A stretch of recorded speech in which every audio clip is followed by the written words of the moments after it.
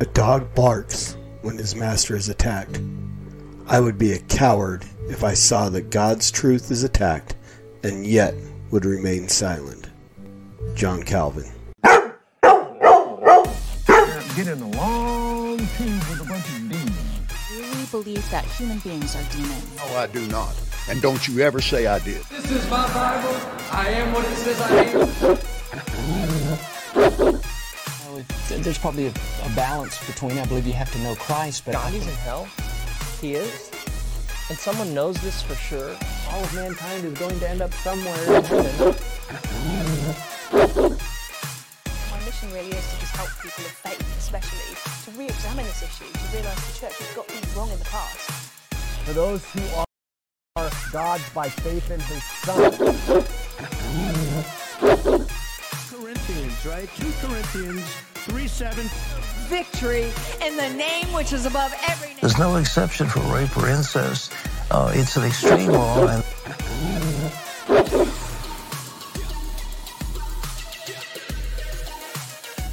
Right now, bones, ligaments, tendons, in Jesus' name. Get out here right now.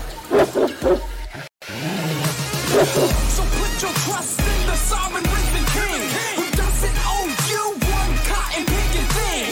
And yet he still promises to furnish his disciples, but we take what he's created and we turn him into idols. I'll never back down, so how can I keep it in? But you'll never see me preaching the sin of TBN. Yeah, spirit and truth is worship viewed in this chemistry, but some are spewing distorted views of the Trinity.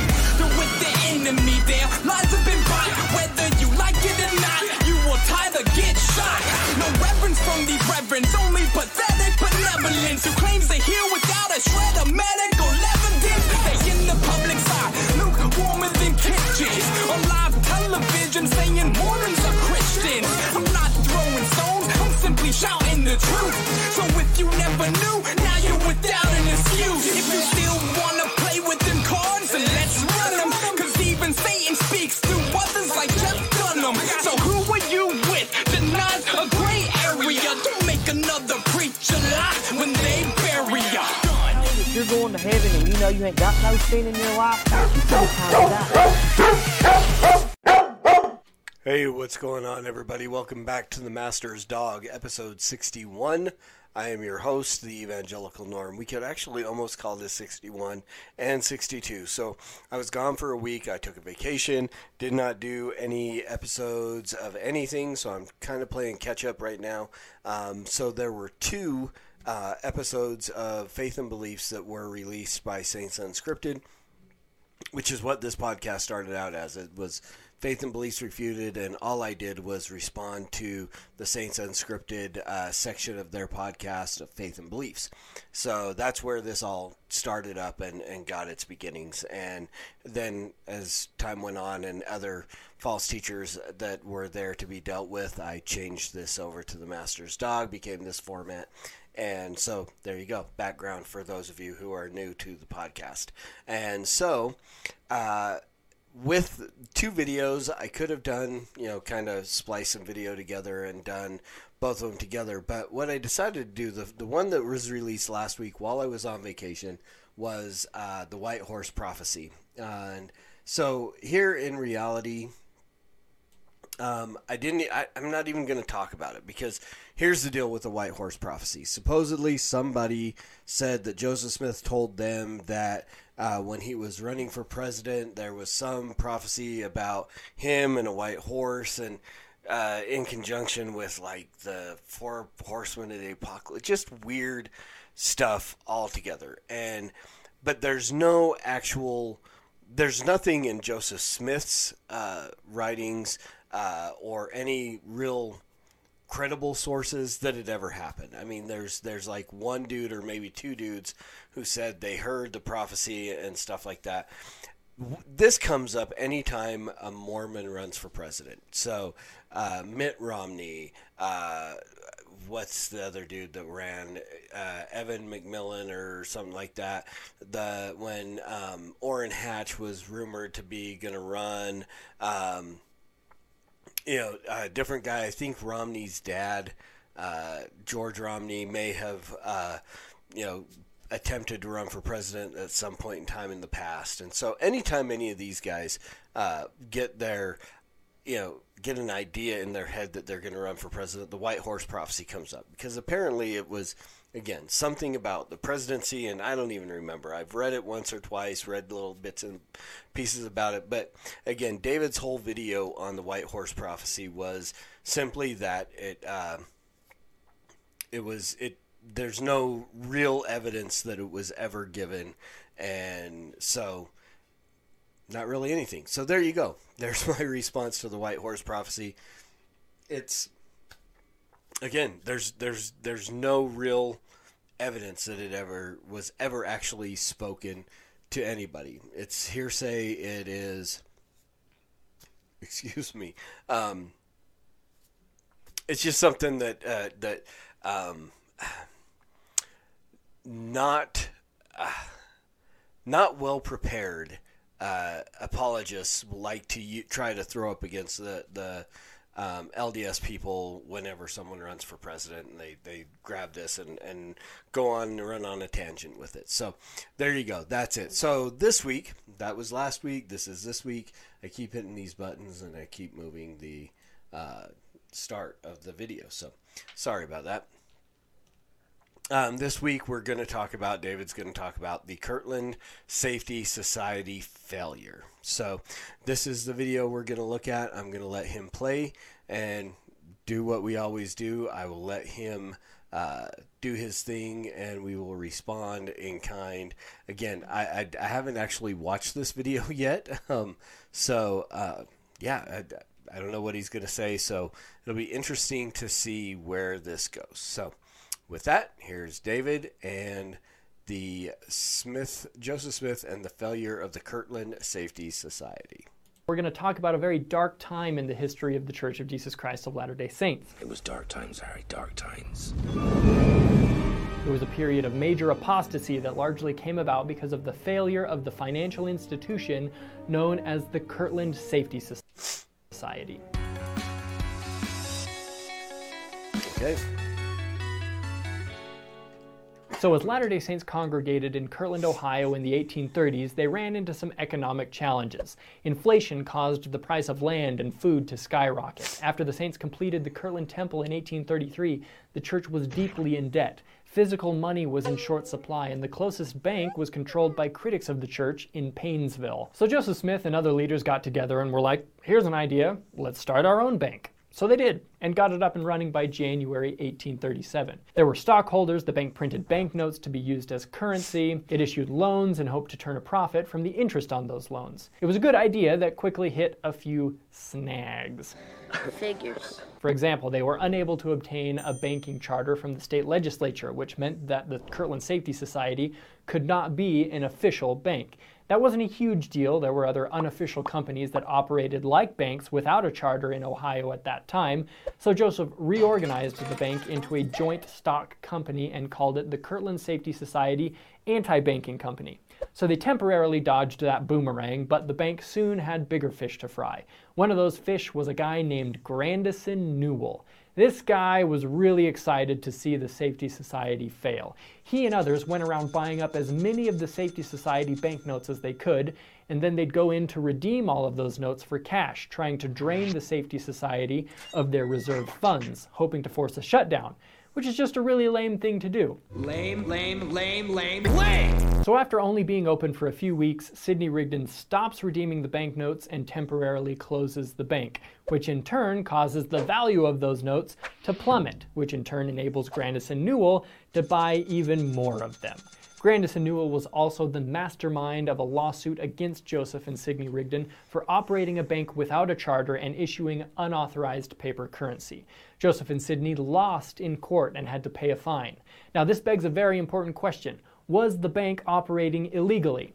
Well, the court said that the Safety Society broke a law passed in 1816. The problem with that is that there was a law passed in 1824 that called into question whether or not the 1816 law was still in force, because it certainly wasn't being enforced against many other institutions similar to the Kirtland Safety Society.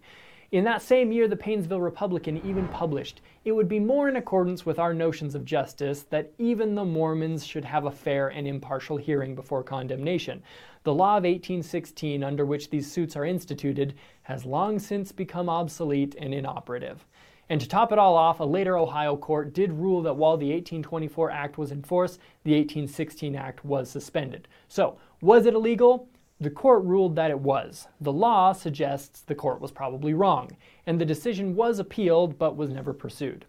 In any case, the Saints did their homework and had good reason to believe that the Safety Society was legal. As one researcher put it, although the organizers of this company used available legal counsel and followed accepted business practices, the venture was met with overwhelming difficulties and challenges on several fronts that were beyond their control. One of those difficulties beyond their control was the Panic of 1837, which was a nationwide financial crisis which caused banks all over the country to fail.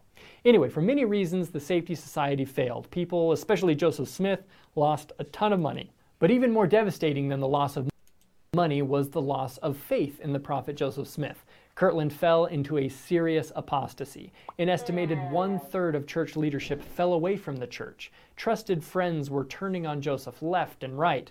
While Joseph was out of town, there was a riot in the temple. A riot in the temple! I repeat things for emphasis. Emphasis! The failure of the bank really challenged the Saints' paradigm of what a prophet of God should look like. People loved Joseph's spiritual direction, but... Okay, I got it. Again, I mentioned this every once in a while. Here's the deal with these little clips that they do. When you take something that's very serious and then you lighten it by a comedic clip afterwards, it literally is a psychological tool to make you go, oh, well, that's not such a bad thing. When you have riots in the temple, there's something seriously wrong, and we're gonna. I know where this kind of leads, and so I want to let him finish, and then I'm just gonna kind of top it off with biblical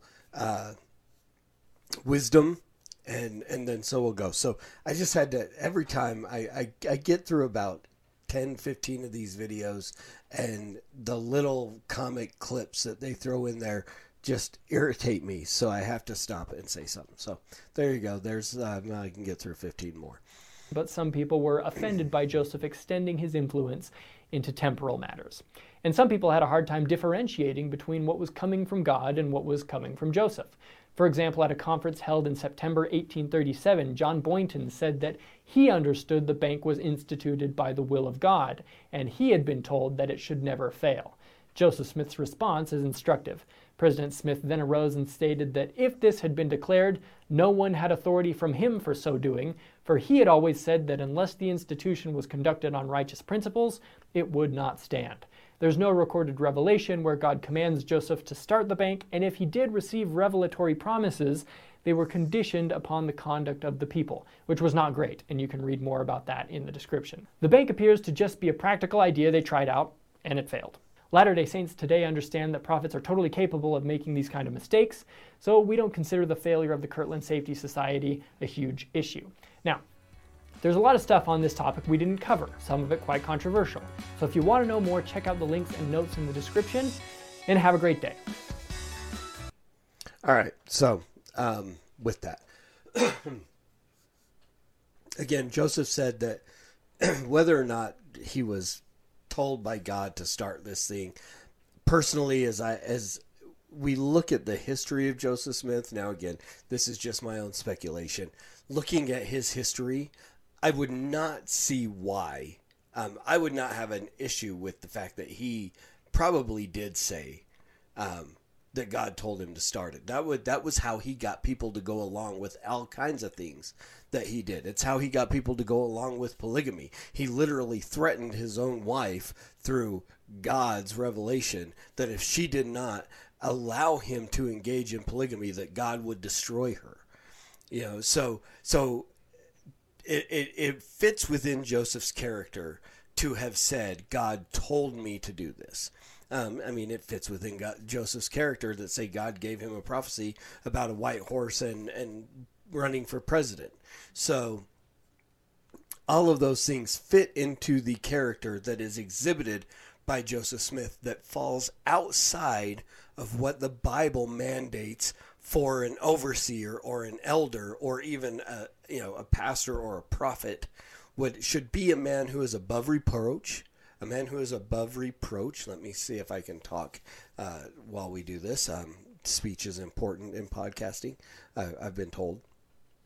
So a man above reproach, the husband of one wife, and again, sober-minded. I can't think of all the things, but Titus and Timothy lay out the conditions of being an elder, and Joseph Smith fails. And this is another and even if he didn't say God told him to do it, what did he say in response to this guy? That it would only stand if it was run on righteous principles. Well, Joseph, you're the man running it. You're the prophet. Shouldn't you be running it under righteous principles? If it's not running under righteous principles, aren't you ultimately responsible? And so would that not mean that you are working in a shady fashion and disqualifying yourself as a prophet of God?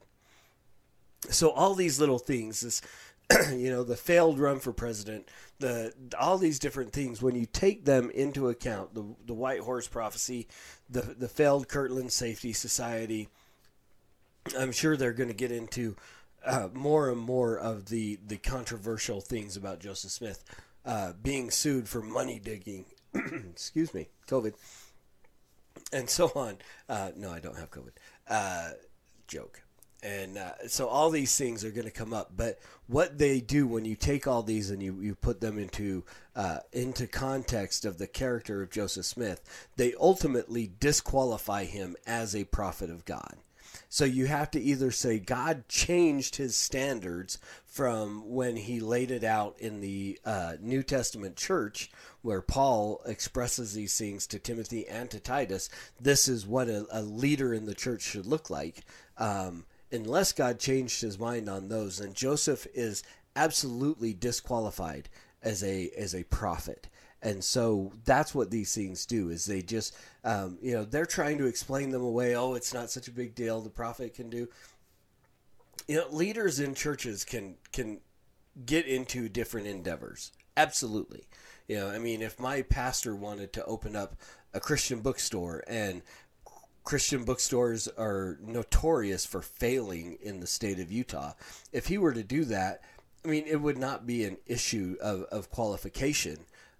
But if he were to start doing things that were maybe not legal, and it's kind of a gray area, well, then you're working on disqualifying yourself.